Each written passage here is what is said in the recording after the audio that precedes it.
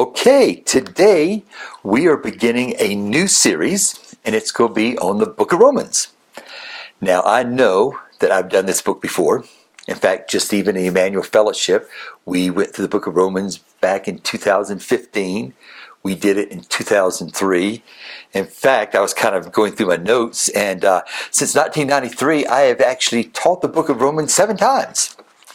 And you might say, is it all that important? And the answer is yes, it's very important. The book of Romans has spiritual truths that are foundational for us. They need to be studied over and over and over. And I have found that most Christians actually are weak in some of the most obvious truths of the book of Romans.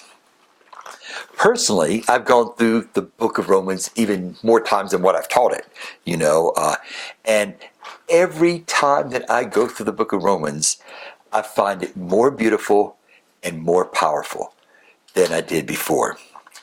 As always with the longer series, we may occasionally leave this series for a Sunday or maybe even several Sundays if it seems necessary. And in this particular time we're going through the book of Romans, our main focus is going to be in chapters 3 through 8. Although we're also going to look at the rest of the book, but not nearly as thoroughly.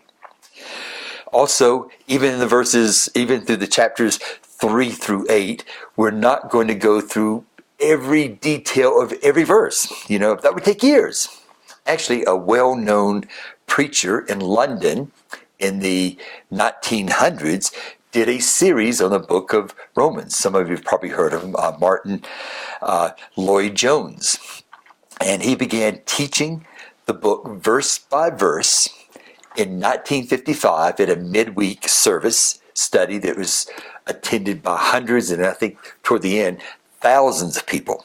And he continued close to 14 years until he passed away in, I think it was 1968. And he had only made it to the first part of Romans 8. And yes, it's that rich. By the way, I do have some of his condensed versions of some of those messages. This is just in chapter 1. So you can kind of see this is Romans is really, really rich. Over the years, Romans has been one of my favorite books. And I know I say that about a lot of books, usually the one I'm kind of studying. But it is a book that really needs to be studied as a whole. Sure, there's benefit from teaching, a verse or a passage. Or I know a few years ago at Emmanuel Fellowship, we went through Romans 8. I think probably took about 10 or 12 weeks to do that. But you really can't fully understand and fully appreciate the book of Romans unless it is studied as a whole. Every chapter builds upon the previous chapter. Verses build upon the previous verses. I like to say it's like a good movie or a good book. And I know some of you say, well, I never really thought of Romans like a good movie. Well, maybe you just never really studied it. So in this series, I believe we're going to get a good understanding of our great salvation which we have in Jesus Christ. In Romans, the gospel is explained. It helps to get rid of a lot of confusion, which, by the way, there is a lot in the body of Christ today. The book also tells us how the gospel enables us or empowers us to actually live out the Christian life. And that, too, is really needed for today. I know some people think the gospel is for the non-believers. But no, it is for non-believers, but it's also for believers. In fact, in Romans 1, I think it's verse 15, we'll get to it next week, it talks about how, Paul says, I long to preach the gospel to you, talking to believers.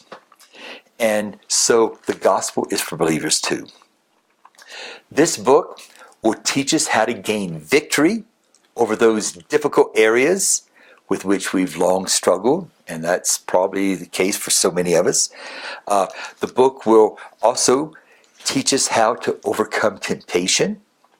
The book will give us greater understanding of who we are in Christ. And I think also the book will help us to articulate explain, and even share the gospel with others, believers and non-believers. The book of Romans is foundational for understanding the rest of the New Testament, and maybe even a lot of the Old Testament. Without it, without a good understanding of the book of Romans, we're subject to the up and down Christianity that sadly so characterizes many Christians. Many, for a lack of foundation, are yanked around by the enemy. Romans addresses the deep-seated insecurity inside of us and uncertainty in people, and elevates us to a place where we're on solid ground. As many of us have heard many times over the last 3 or 4 years, there's been a big exodus from the church in Western Christianity. And I'm talking about not only the United States and Canada, but also Latin America, Europe. It's just unbelievable how many people are just leaving the church. Not that they're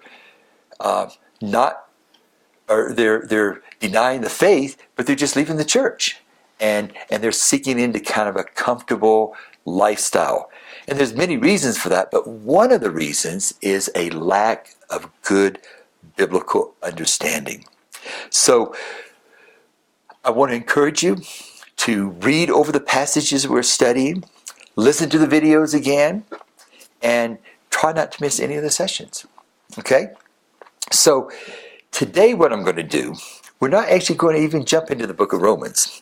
I want to give a background to the church in the New Testament times, because without that, we're not going to fully understand a lot of what Romans is talking about.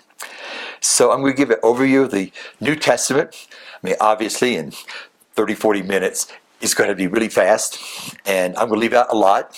So don't come to me later, oh, you forgot to mention about Dorcas. Well, there's going to be a lot of things I'm not going to mention, but at least I want to kind of give the overall flow.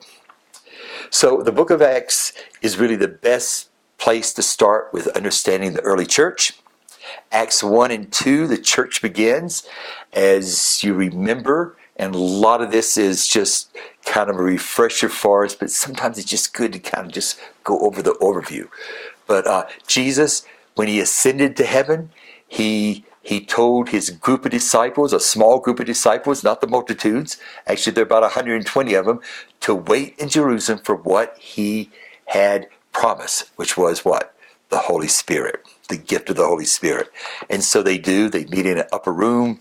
Then on the day of Pentecost, just 10 days after he ascends, the Holy Spirit falls on them, and they were excited. They were praising God. They were speaking in other languages, tongues. They were praising God, and a lot of people kind of, were saying, "What's going on here?" And some people say, they're just drunk. And Peter gets up and says, no one's drunk here, because it's only 9 o'clock in the morning. I'll tell you what's going on. And Peter, who just weeks before he denied the Lord 3 times, is filled with a boldness from the Holy Spirit. And he just explains, you can read about it in Acts 2, he just explains the gospel in just a powerful way. The crowd kind of says, well, what can we do? And he says, repent, be baptized, and receive the gift of the Holy Spirit. And that day, 3,000 souls are joined to the community of believers. So the church basically started off with 3,120 people on, the day of Pentecost. And that was roughly around 30 AD. Now, I'm going to be giving some dates, and I know there's some different ideas, and I can kind of even argue, well, maybe it was this date, is this date, but for the sake of the overview, I'm just going to give some dates, and at least you can get the chronology.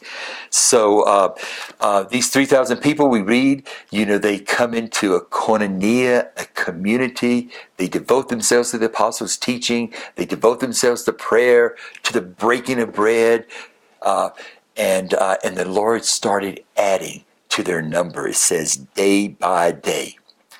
Now, one thing I want to mention is that at this point, the church is exclusively Jews, but from many parts of the world. Because at that time, there's what was called the Jewish diaspora, And there were communities of Jews, and I won't go into all the reasons why. I certainly could, but it's a history of centuries. There were communities, populations of Jews in most of, at that time, the Roman world, and even kind of a few places beyond that. In fact, historians estimate that maybe 70, maybe even up to 80% of the Jews at the time of the early church actually lived outside of Israel rather than in Galilee and Judea or Israel. So, and many of those people would come, not every year, but maybe every several years, depending on money and different things. They would come to Jerusalem, and they would, they'd usually kind of plan it around the time of Passover. And because Pentecost, which was another holiday or festival time, feast time for the Jews, they would usually kind of stay another 50 days and participate in Pentecost. And so you had a population, a permanent population of Jerusalem, about 25, 30,000, but it would grow up to hundreds of thousands of people, especially during the Passover to Pentecost time. So many of those Jews heard Peter preaching. They were there when everything was going on with Jesus being crucified, and then he was risen, and people were seeing him all over the place. They were there. So many of the people, and estimates are maybe even a little bit more than half of the people who came to know, who gave their life to the Lord on the day of Pentecost, were actually outside of, they're non-residents. They're outside of Israel. But they were all Jews. And at this point, we see a great revival taking place. And we can see this, Acts 2, 3, 4, 5, 6, 7. The number of disciples reaches, we know at one point, about 15,000, which when you consider the permanent population of Jerusalem was, about double that, that's a lot. But again, many of those people were non-residents, but they just stayed there. In fact, that's one of the reasons why there's a need for, pooling money together and possessions and taking care of people. And people were living in community, and they were in one heart. They were of one heart, one mind, one soul, it says. They were in koinonia and community. Well, around Acts 8, things begin to kind of change. And again, we're probably 33 AD, maybe some people say 35, some people even a few years later than that. There's a great persecution that breaks out in Jerusalem. And you can probably expect that. I mean, just think about the religious leaders who, they're just seeing every day more and more people becoming followers of Jesus. And to where, about half the people in Jerusalem were probably, again, there are a lot of non-residents were, followers of Jesus. And it was causing an uproar. And they would try to clamp down on it, but they just kept growing. The more they would clamp down on, the believers. And one of the people who, the first martyr of the church was Stephen. You can actually read about that in, I think it's Acts 7. And, he's actually killed for his faith. And it says that from that point, things really got bad. In fact, let me just kind of read, Acts 8, verse 3. It says, maybe verse 2, or verse 1, I'll say, Saul, who was later Paul, was in hearty agreement with putting him, that is Stephen, to death. On that day, a great persecution began against the church in Jerusalem, and they were all scattered throughout the regions of Judea and Samaria, except the apostles. And then verse 3, but Paul began ravaging the church, entering house after house, and dragging off men and women. He would put them into prison. Well, a couple things there. Almost everyone was scattered throughout all of Judea, all of Samaria, and of course, this is exactly what Jesus had said in Acts 1:8. He said, you know what? You will be my witnesses both in Jerusalem and in Judea and Samaria and to the remotest parts of the earth, right? So this is a progression that Jesus said was going to happen. And Paul, or Saul at this point, he goes after even the house churches. And later, Saul is given the responsibility to hunt down Christians in other places. Now, just to kind of a little bit of a background on Saul, or Paul, he was impeccable in his devotion to Judaism. His zeal. He was a model Jew. He was the Jew of the Jews, and he saw that this group of Christians, these followers of Jesus, were just they were just making inroads into Judaism, and they were teaching things that were going against their traditions, and he was furious. Well, as you know, when you get to Acts 9, and we're talking about 34, 35 AD, maybe a few years later, we're not really sure, but he's on the road to Damascus with some other people. And what was he going for Damascus? He was going to chase down Christians. He was actually going to bring them back to Jerusalem and have them, charged and thrown into prison. Now, again, these would be Jews because they're all Jews at this time. And this was a result of the scattering. They went all over Judea, Samaria, and a few places like Damascus. And on the road to Damascus, he's blinded by this great light, and everybody else saw the light. But as he's down on the ground, he hears a voice. Saul, Saul, why are you persecuting me? And he says, who is this? And I'm Jesus whom you are persecuting. Now the others didn't hear that, but he did very clearly. And at that point, Jesus calls him to himself and to preach the gospel to the Gentiles. Now remember, the Gentiles is everybody else except for the Jews. We're going to get to that in just a few minutes because that's where it starts. It's very important for us to understand when we get to the book of Romans. So so Paul gets converted. He's told to go to a certain house in Damascus, to the house of Ananias. And God speaks to Ananias and says, listen, Saul is coming. I want you to pray for him. He's a chosen instrument of mine. And Ananias obviously is saying, Lord, or am I hearing this straight? Because my understanding is that he hates the Christians. In fact, the reason he's coming to Damascus is to try to drag us off.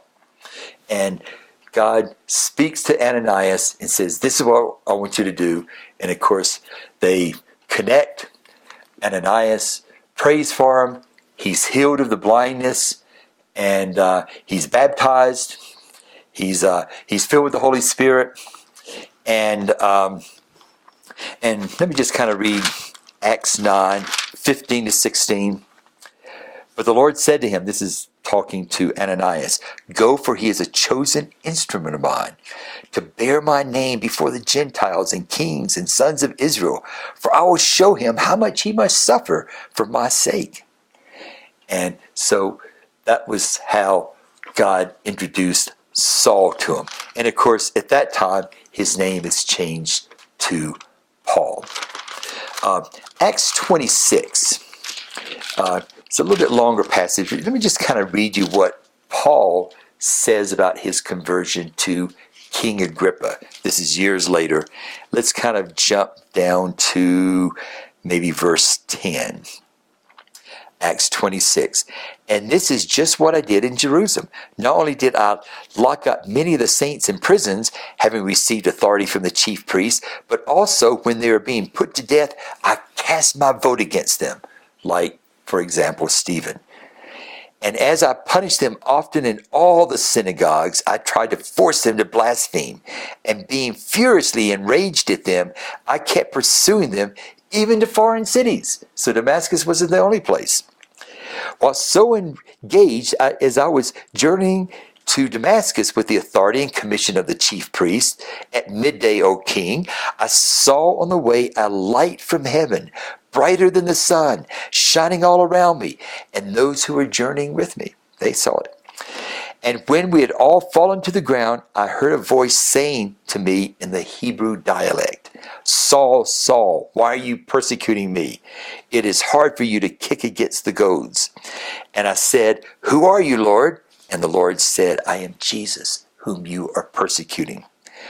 But get up and stand on your feet. For this purpose I have appeared to you, to appoint you a minister and a witness, not only to the things which you have seen, but also to the things to which I will appear to you, rescuing you from the Jewish people and from the Gentiles to whom I'm sending you. You know, he's sending them to the Gentiles to open their eyes so that they may turn from darkness to light and from the dominion of Satan to God, that they may receive forgiveness of sins and an inheritance among those who have been sanctified by faith in me.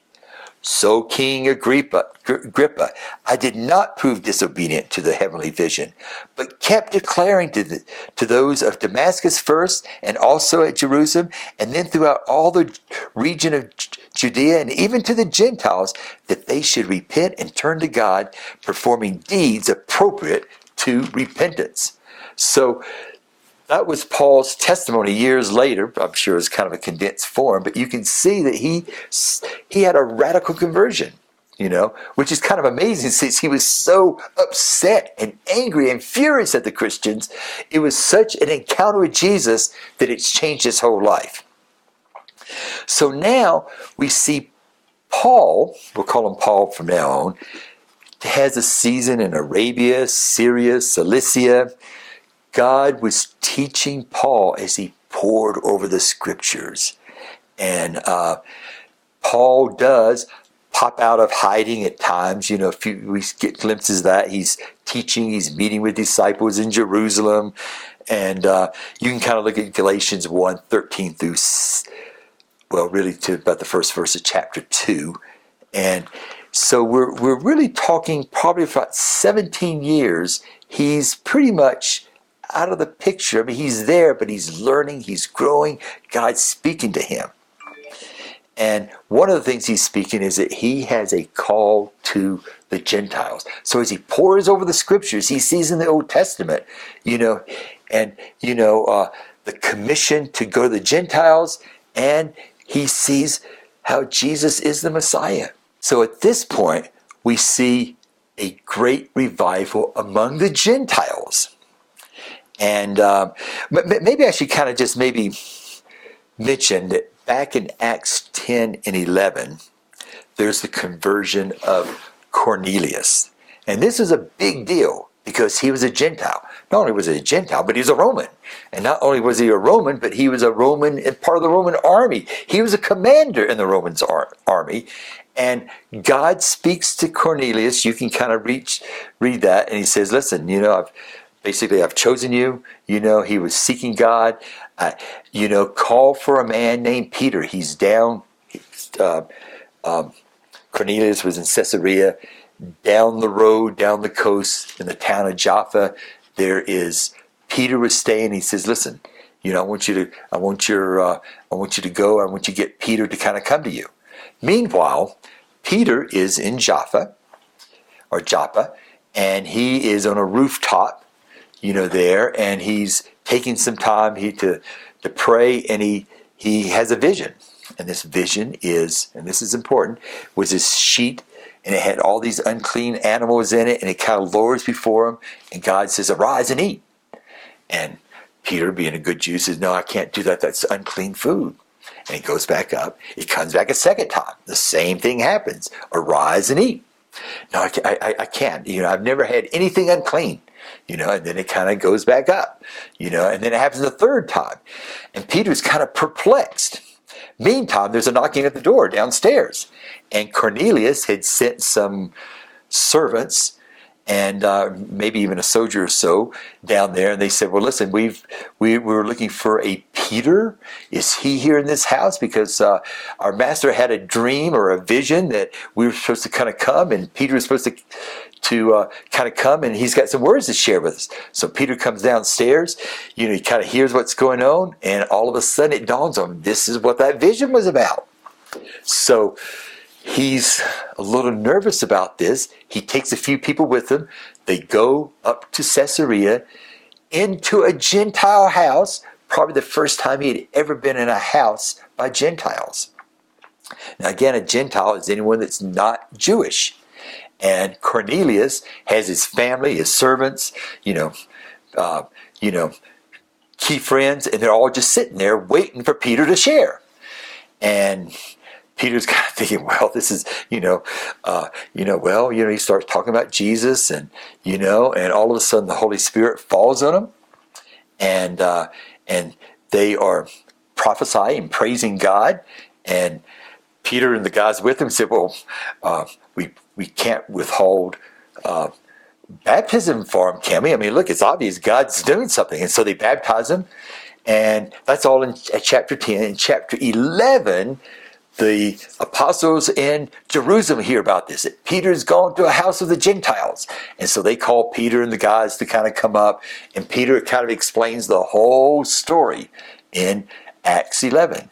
And their conclusion was, well, I guess God has granted salvation to the Gentiles as well.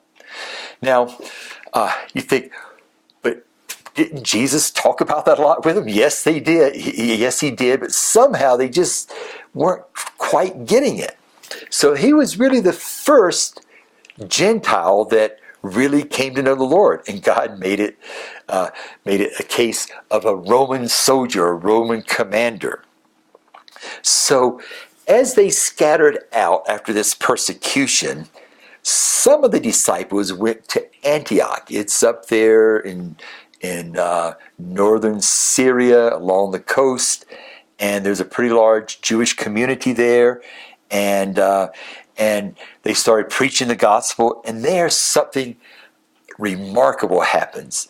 Not only did a lot of Jews come to know the Lord, but also a lot of Gentiles started coming to the Lord. So much that again the leaders in Jerusalem had to kind of send a delegation to kind of make sure this is okay, and so we're probably talking around 46 A.D. now. So we're talking a long time that the church was just Jewish, and it's about this time that Paul kind of joins in the group there at Antioch, and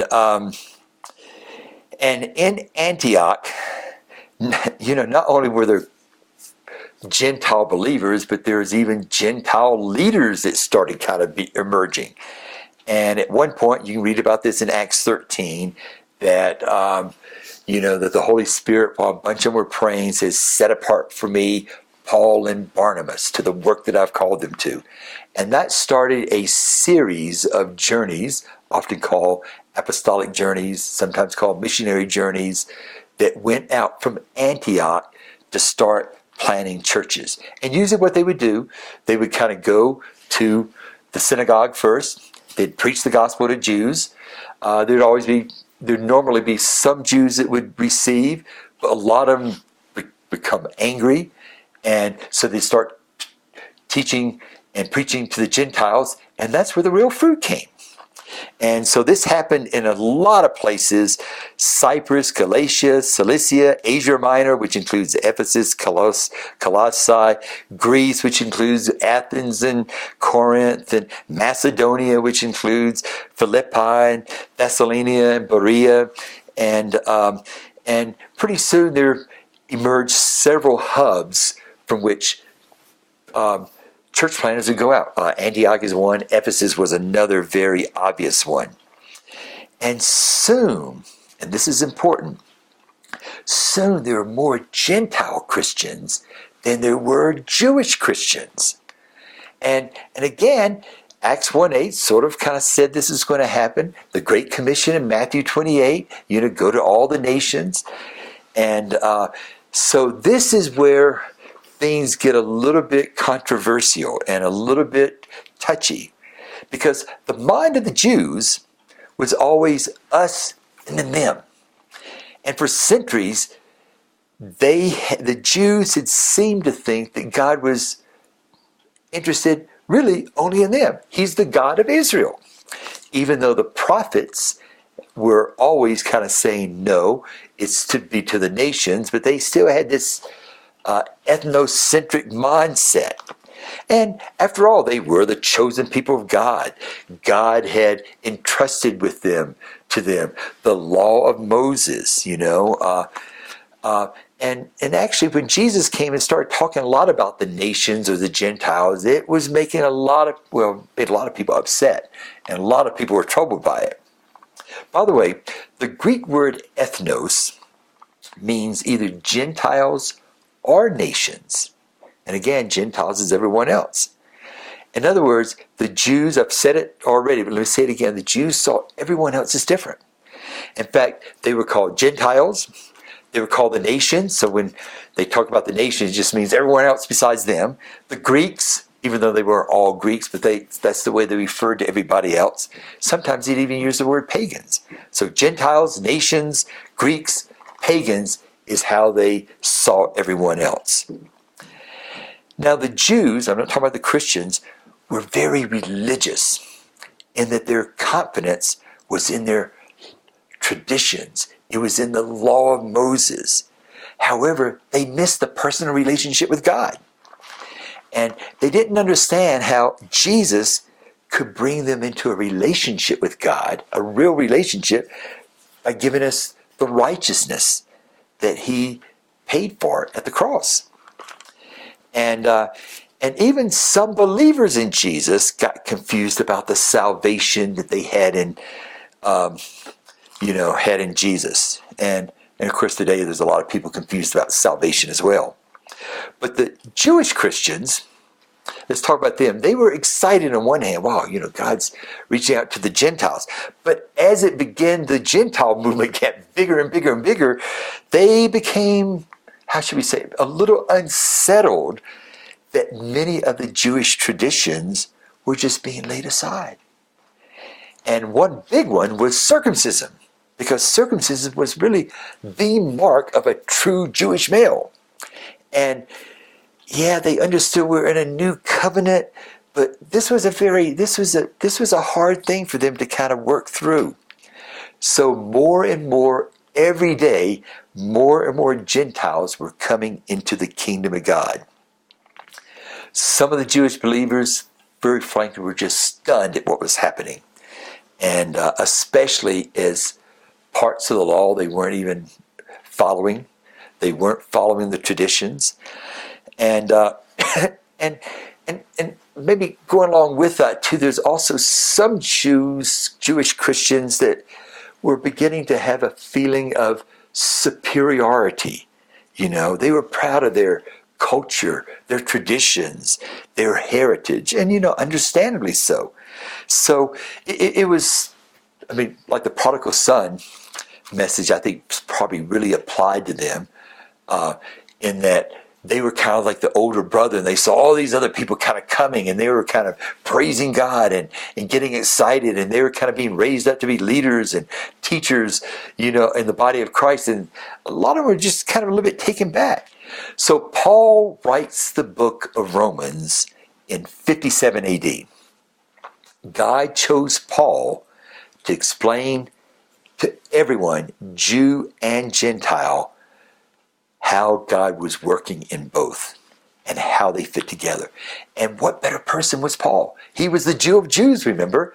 And yet he was also the first one to pioneer preaching and taking the gospel to the Gentiles. So he was a perfect person to do that. Now, Paul had never been to Rome at this point. He knew some Christians, both Jews and Gentile Christians, that were living in Rome. But in the book, Paul addresses this whole problem of Jew and Gentile. He gives a complete presentation of what it really means to be saved, to be justified, about grace, about faith, and a lot of other things. In fact, it's the most complete book of the Bible that just explains all that. Now, there's still religious people today, even within the church, aren't there?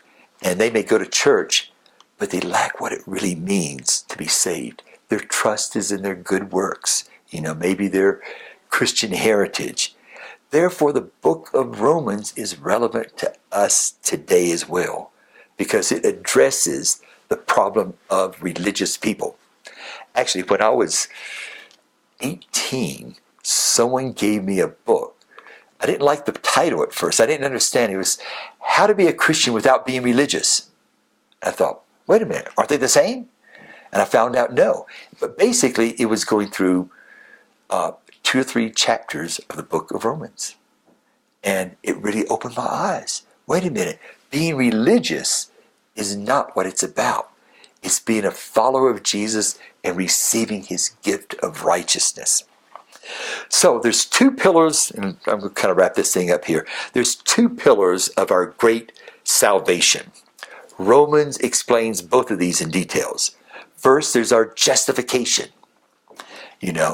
That makes us righteous. That is a gift.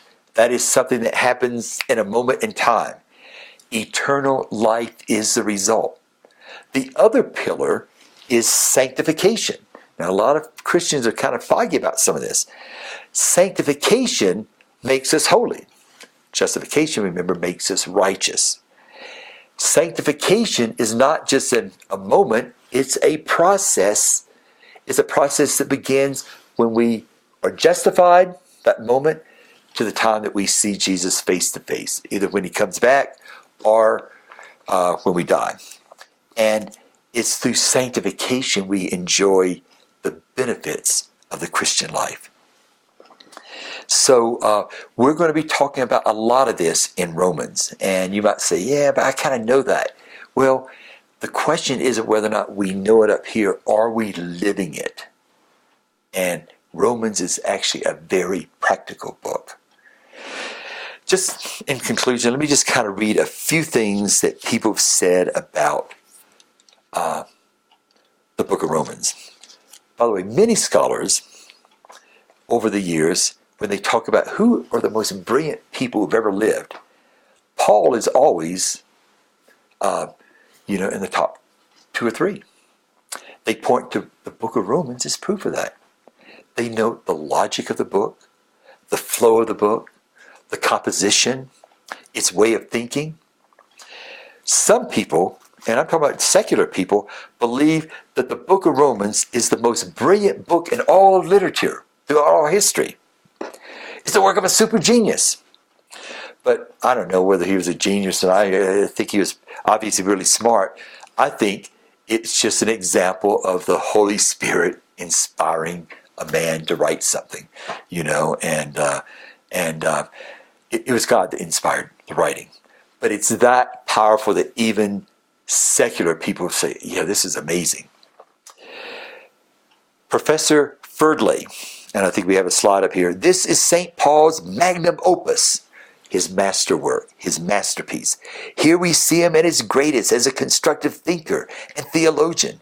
The epistle to the Romans is the complete and mature expression of the apostles' main doctrines, which it unfolds in due order and proportion and combines it into an organic whole.